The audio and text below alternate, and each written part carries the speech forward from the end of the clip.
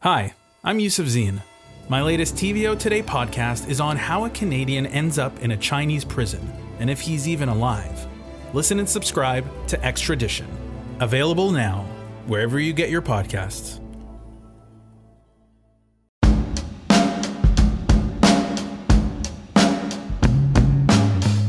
This all started in Victoria, BC. Yes, I was surprised.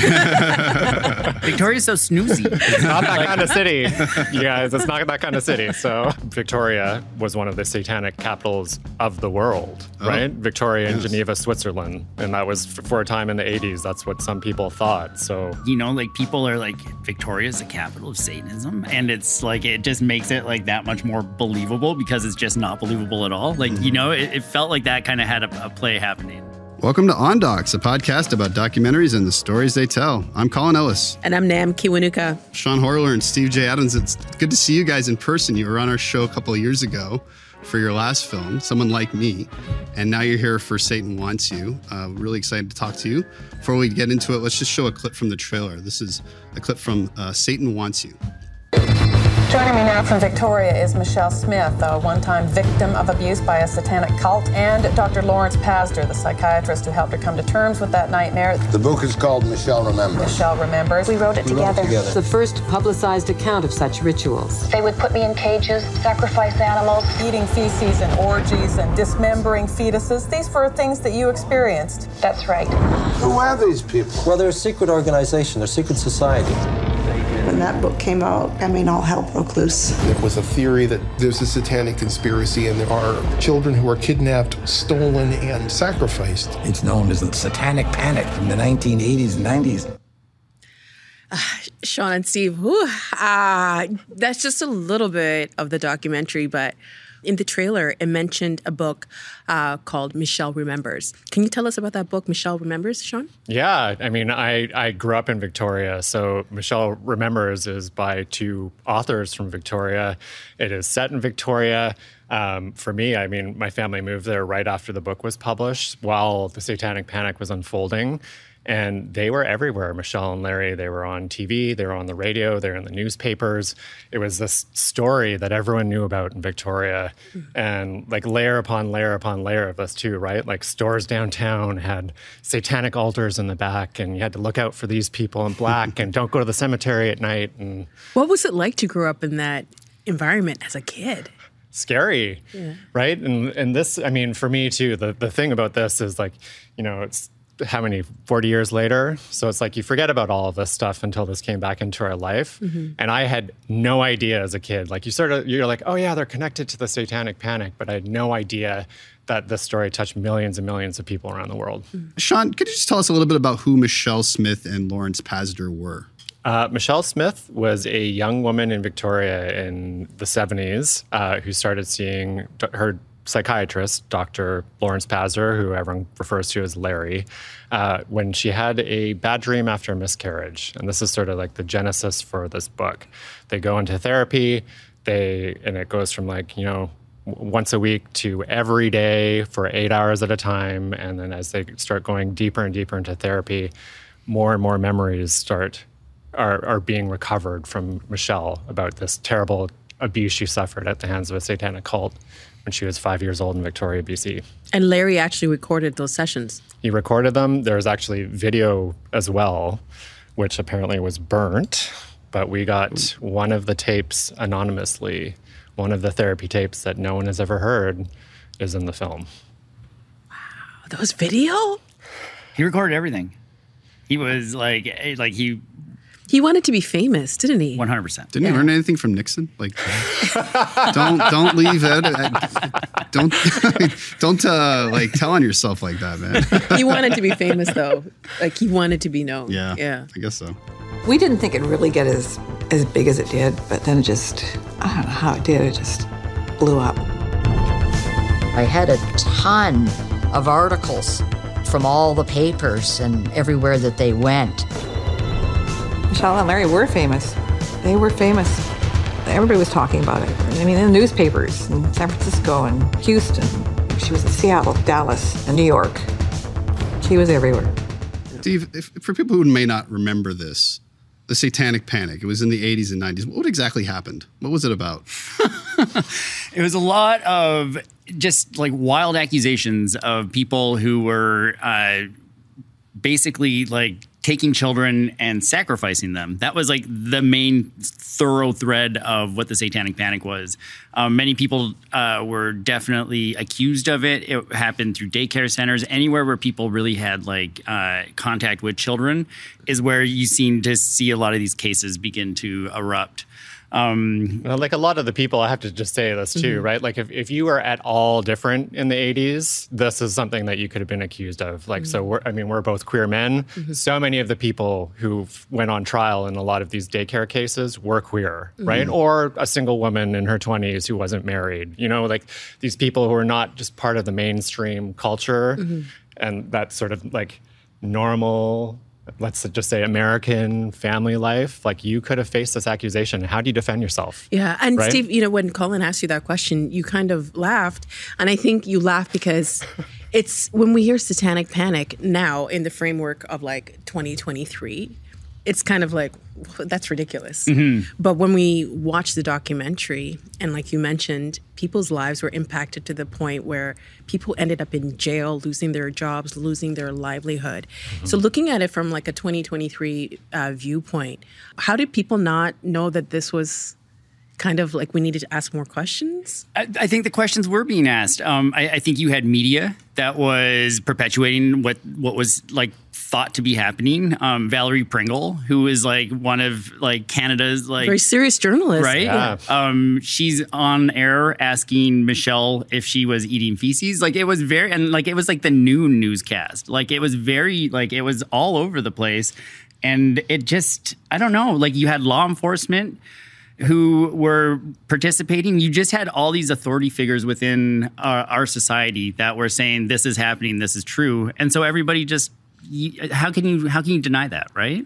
Yeah, they were I think police officers who were specifically like that was their beat in a way. Like they were occult specialists, which it just sounds kind of wild to think about it now, but that's what they were actually assigned to do, right? It's like an X-Files episode. Like Cops for Christ. Yeah, exactly. Yeah. Cops for Christ. There were police who were investigating these cases and prosecutors who were deciding to take them to trial, who were using Michelle Remembers as a kind of a checklist to develop cases, which meant that they would try to come up with questions based on what had happened to Michelle to ask the children. Can you talk about what their families were going through while they were on tour with this book? You know, I mean, this is like for us, you know, there's several ways to approach a doc, right? So like we started with the book. That's sort of where you start, and then you expand out from that to sort of talk to all the other people who are around that. When we started reaching out to the family and also doing our research and realizing that, you know, we can't find any interviews with a single family member who at that time came out and said, no, this is my version of this and it's not correct at all. So for us, it's like reaching out to Larry's first wife, ex-wife, his daughter, Michelle's sister, Michelle's best friend. This was a like new territory, brand new territory for a doc, which is so exciting. And also like it was so important for us knowing how big this book was and how far it spread and how much media it gained for 15 years, 20 years, and people still talk about it today, to have these family members and get that story and create a platform for them to actually be like, this is the truth. Well, Blanche Barton says it, right? In the doc, when she's talking about the talk shows and the people that come on, and it's all the people who are victims. And she just says, like, why didn't they bring out the family members? Why didn't the family members ever come on stage and actually say, like, hold them to account? Because it would make for bad TV. However, it makes for a great documentary. So. And were they excited to finally talk to someone about this? Oh, yeah. I mean, when it's a little nervous too doing this, knowing that there is a lot of trauma to this film as well, right? For them, for the other victims of the Satanic Panic. It's like, you laugh because it's, you know, a Satanic Panic, but there's also a real serious side to this. And when we called Larry's ex-wife, Mary Lynn, for the first time, I mean, that was nerve-wracking. And the funny thing is, like, just said, hey, listen, we want to do a film and we wanted to talk to you. Hour long. It was like 40 years hadn't passed at all. She had all the stories and was just really wanted to talk to us. Well, how did you approach that? Because you mentioned that it's very traumatic. How do you get them to open up and trust the process that you're trying to do? I think with a lot of the people that actually participated in the doc, we contacted, of course, like other people that were close family members. And it's just kind of, you're testing the waters, right? You're seeing who wants to talk, who feels like they have something to say. And like with Marilyn, she's helped like multiple investigators. She's kept binders full of just everything, like newspaper articles, anything to do with her divorce. She recorded one of the bishops, I think. She recorded everything. Yeah. She was like... She was savvy. She was really good. Like spy thriller stuff, right? Yeah. And so really it was just like the path of least resistance for us, and who felt like they wanted to stand up on the stage and do it, and that's kind of like the path that we took. Also helped that I was from Victoria for a lot of, because I mean a lot of the story is set there, and especially for the family, it's a shared experience that at least I have some understanding, you know, not at all to the level that they went through, but at least what the city is like and what actually happened there. Were you kind of surprised that this started in Victoria, in Canada? I mean, this went on to become very influential, especially in the United States. They even met the Pope. Well, yeah, and they met the Pope, exactly. I mean... This all started in Victoria, BC. Yes, I was surprised. Victoria's so snoozy. It's not that kind of city, you guys. It's not that kind of city. So I guess because I don't really think, I don't know, I guess we don't associate Canadians with ever having that kind of like influence on the global stage like that, except for maybe hockey. But you know, I mean, one of the claims in Michelle Remembers, of course, is that Victoria was one of the satanic capitals of the world, right? Victoria in Geneva, Switzerland, and that was for a time in the 80s. That's what some people thought. So, and so doesn't that kind of make it so, you know, like people are like, Victoria's the capital of Satanism, and it's like, it just makes it like that much more believable because it's just not believable at all. Like, you know, it felt like that kind of had a play happening. Who would you say whose fault it was ultimately this happened? That's tricky. Satan, obviously. Right? I mean, those are the traits of the devil, right? I mean, greed, influence, power. I think that there was so many different like social changes that were happening at the time. Like religion was much more popular. It was much more through the culture, and they had a book that just dropped at the right time, and it kind of just it clicked. And so trying to place blame on people, I find it really tricky because it's also hard though, because it's almost like everyone's responsible. I mean, it's like the two authors plus the institutions plus the church plus the media for participating, plus people who didn't speak up and say, you know, for me in our film, one of the takeaways is that moment when the Wiccan police detective, Charles Ennis, finally says, you know, like we basically all have a responsibility to stand up and say, this is a lie. And even if it, you know, you can't just say it once, you have to say it over and over and over again until, you know, everyone realizes it is a lie. But nobody realizes it. I'm hopeful. I'm hopeful. Do any of the people though who were kind of like promoting this idea of Satan, like satanic ritual abuse, like the journalists at the time, like the media figures, like, you know, Maury Povich was around, was popular at this time. Geraldo, Oprah. Have any of them ever come out and said, "Yeah, we messed up here. This was not like credible at all, and we should have done a better job"? Geraldo did give an apology. So, I mean, you'll see in the film, he did one very notorious show that influenced, you know, according to the sociologists. It's like a three-parter, right? Yeah, that the sociologist that we spoke to said, you know, this spread this to, you know, from just being sort of a rumor into 12 million households or 40 million households in the U.S. Suddenly were like, oh my God, there's Satanists everywhere. Like he played a big role in that, but he did apologize in the 90s, which is something. I mean, because people were really hurt by this. You mentioned daycare. There was a woman by the name of Margaret Kelly Michaels. What happened to her? She was working in a school with young children, and a parent had accused her, right? And it went on to be a super long trial. She went to prison for 5 years. She was accused of heinous stuff, and like basically she was tarred and feathered. She's had to carry that around with her for the rest of her life, and her life has kind of been ruined by it. Like it's these types of accusations, like when people are calling other people or accusing them of being pedophiles, it really, like, it ruins your reputation, and it can ruin your life. And Kelly Michaels definitely has felt that. And we should say, I mean, these cases are still being brought to justice, these false accusations. The film premiered at South by Southwest in Austin, Texas, and there's a case literally right now that is unfolding for a man who has been, this is like 30 or 40 years of his life, and they're saying, no, this is not true now, right? Like, it's not just something from the distant past either, right? These people are still alive. There's still people in prison. And furthermore, it's like easy to be like, this is just the 80s and 90s. This is happening right now. I mean, in what ways? Through QAnon and Pizzagate. So that's sort of the most recent iteration. Those satanic cult conspiracies now involving political figures and Hollywood actors drinking the blood of children to get adrenochrome or whatever the magical chemical is, right? In the basements of pizzerias and all that stuff in the U.S. And for us, I mean, this film... Just this past week, there was an article, I think, in the Epoch Times. Did I say that right? I don't think I so, did. yeah. Yeah, did I? EPOCH, yeah. Right. That basically there is a satanic ritual abuse survivor talking and saying, referencing our film and saying, no, I'm actually a victim of satanic ritual abuse. And this is 2023, right? So it is kind of scary. Like, this is...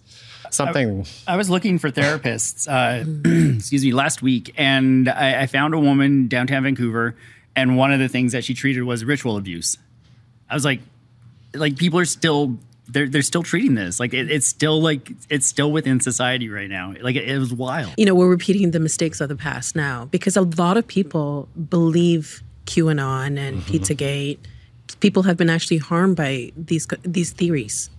This is another layer to this film. I mean, what does it mean to be human? And why do we believe in things even when there's no basis or concrete evidence or no basis in reality, right? And this whole thing about storytelling, constructing reality is definitely an element to this story too. And all the different ways storytelling works, right? Like you share information with a story, you educate somebody. But, if you don't like somebody, you can also make up a story to ruin their life and their... storytelling is great. It's terrible. It's part of being human. Mm-hmm. It truly, when we can't explain the things around us that are happening in our life, the easiest thing to fall back on is a lot of the time Satan, right? So it's just, it's part of who we are. The big thing that we saw was it happened once, it's happening again, and it's probably going to happen in the future. You mentioned though that, when I guess the first satanic panic of the 80s and 90s, when that was going on, there was a lot of social changes happening. I think it was more visibility about LGBTQ folks, for example. And I think even now we're seeing, more visibility of trans individuals, and LGBTQ folks are also, getting more acceptance, right? And I wonder if that's playing a role, just that we're seeing changes to gender, ideas around gender and race. Well, definitely. I mean, typically those are the people who have the devil in them, right? Right, yeah. And then I think technology too is also another factor in this, right? Daytime TV, talk TV was the thing in the 80s and 90s that spread this everywhere. Facebook, Twitter, social media did it for QAnon and Pizzagate. And Steve and I always talk now that AI is, we're right at the cusp of it. Yeah. What is going to happen? Coming in hot. We were just watching a video actually before we started of an AI created political commercial. Yeah. And it looks real, 100% real. Yeah. For the Republican Party. Yes. Yeah. Oh, you knew exactly what I was talking about. Yeah. Yeah. It's scary. Yeah. Yeah. Well, you mentioned when I was watching the documentary, because we're talking about Satan, there's an actual church of Satan. What is that? Because I didn't know what it was until I watched the documentary. The Church of Satan is when they try to distill it down, it's basically instead of following these rules like in Christianity of the things you're supposed to be, they just celebrate humans as a whole.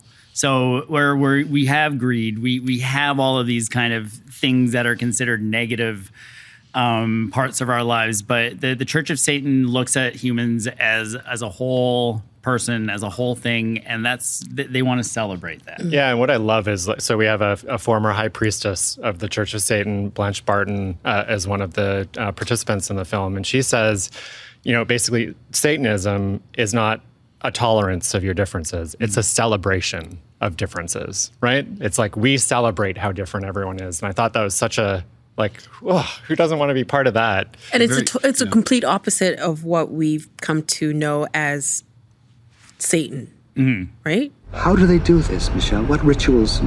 Does the devil appear? Is that the idea? Well, that is one of their intents, of course, is to summon a presence. And you quote, the devil always talks in rhyme. This is historically a fact that was brought out to us by the priest who we had to call in to help us understand what we were experiencing. But I'll be back. You wait and see. I'll be back to take the world for me. You heard this, Michelle? Yes. It was serious. And I thought it was really interesting that insurance companies played a role in Michelle Remembers.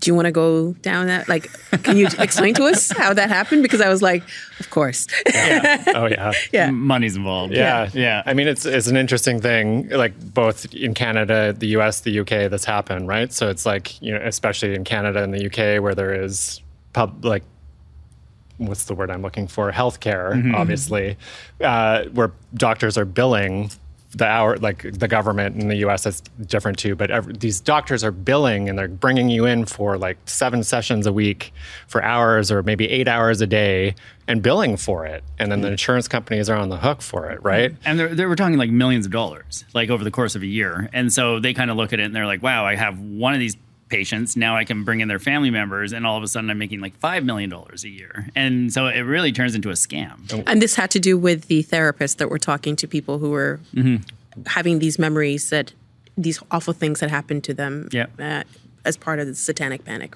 Yeah. And here in Canada, we should say too, like Victoria, Michelle Remembers, that's one thing. There was a case, like cases in Southern Ontario, Alberta, Saskatchewan, and a really big one in Saskatchewan. It's not just a U.S. thing. This happened here too, all at the same time as the U.S., the U.K., Europe, Italy, Brazil, like it's Australia, New Zealand. This was a worldwide thing. And Larry, we found one newspaper article. He consulted, it said close to 1,000 cases. 1,000 of these cases. That's a lot of money. And it really seeped into popular culture, right? Because I think, Dungeons and Dragons. Music. Music, heavy metal.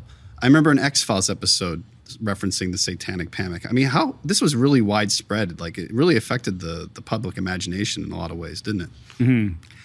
I think it was hard not to. You hear these wild things and your mind can just go wild with it, right? You can think of anything. And it really seeped into all parts of culture at the time. Religious horror was gigantic at the time. It's funny because in the book, you can actually see references to like The Exorcist and Rosemary's Baby, like somebody's head's spinning around. Halfway through, Michelle Remembers there's a woman who comes to one of the satanic rituals and her head spins. Like it's What's funny about that book is the cover looks so much like a Stephen King novel. Right? Like Misery. Like Pet Sematary, one of those. Yeah. I think something that struck me is that people are believing this like satanic ritual abuse is happening. Millions of children are being abducted. But at the same time, we learn in the early aughts that the Catholic Church has been, there's a huge sex abuse scandal with children and priests, and they're covering it up. Women, for years, were not believed if they came forward with sexual assault.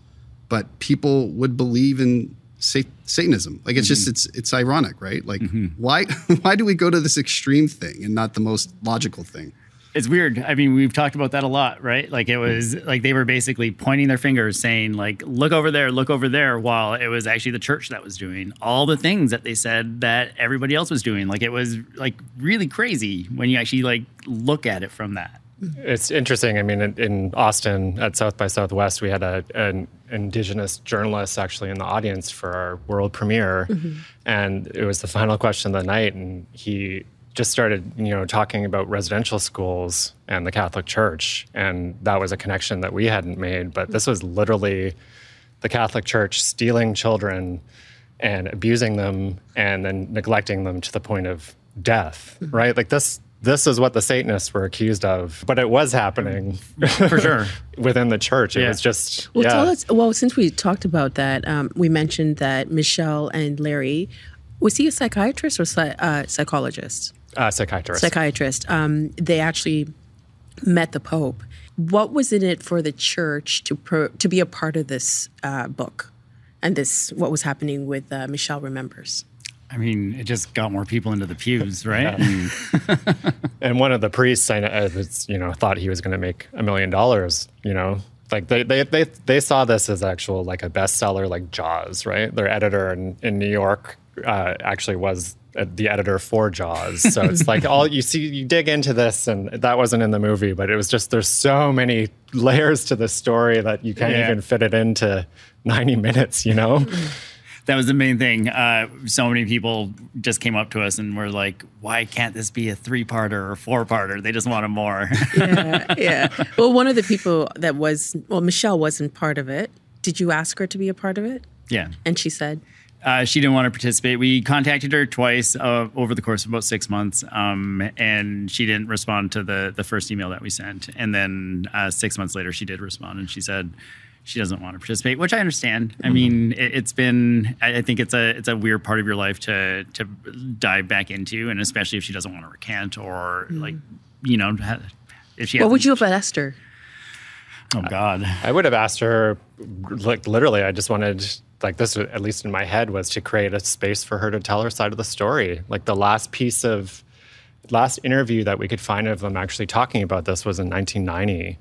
And then after talking to all the family, from what we understand, Michelle has never said, no, this is a lie, or basically, or this is true. So it's this gray area where I just would, if it wasn't us, maybe there's somebody else who can do it, but just to get what happened to her, And I'm also really curious about how, when you start something and you end it, from your point of view as people who were telling this story, what did you learn at the end that you didn't know going in when you decided to make this project? For me, I just didn't understand how widespread it was. I didn't understand the Satanic Panic. I'm 42, so I grew up through the 80s, and I just didn't know. I didn't know how many lives it touched. I didn't know how widespread it was. It was just one of those things that you look at it and you're like, wow, just had no idea. Mm-hmm. And it's like not that far away. Mm. If there's one, I guess, like takeaway you want people to have from watching this film, what is? I'm thinking in the context of like we've talked about with QAnon and these kind of conspiracy theories. I mean, Trump's still talking about losing the election. People are really still are susceptible to this sort of thinking. So I guess I don't know. Is there any thing that we can do to, I guess, convince people not to go down these kind of rabbit holes? I personally come from a really cynical, skeptical family. So there's a couple characters in the film that I think people can learn a lot from. The FBI agent, Ken Lanning, and the investigative journalist, Debbie Nathan. I think everyone needs some more skepticism in their lives. Ask people questions, ask why, right? And also take the time to think about rumors when you hear them instead of just jumping on the bandwagon and riding off into the sunset. So. Yeah.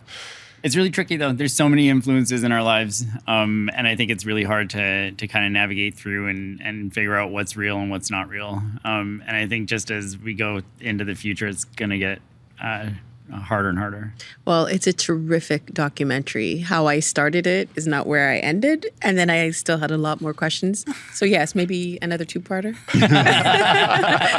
But where can people find the documentary? Do you have plans for distribution? We do. We're going to be playing Hot Docs right now. We're finishing our festival run through spring, and then we'll be doing our theatrical run in August, and it'll be available ready for streaming. On CBC starting this fall with a date to be announced. So you can look for SatanWantsYouFilm.com. We have all the dates if it might be playing at a film festival in your city or your region. And also on Instagram, if you want to see all the satanic stuff, follow us on Instagram. Awesome. Sean and Steve, thank you so much for joining us today. This was great. Yeah, thanks for having us. Sean and Steve, thanks for joining us, and thanks to our listeners for joining us too. Make sure you give our podcast a rating on Apple Podcasts and give a watch of our video podcast version on YouTube. Thanks to our producer, Matthew O'Mara, and podcast manager, Shayer Tajvidi. Also, thanks to our amazing studio crew who made our video podcast possible, and to our support coordinators, Daniel Kitts and Jonathan Hallowell. And we'll catch you at the next screening.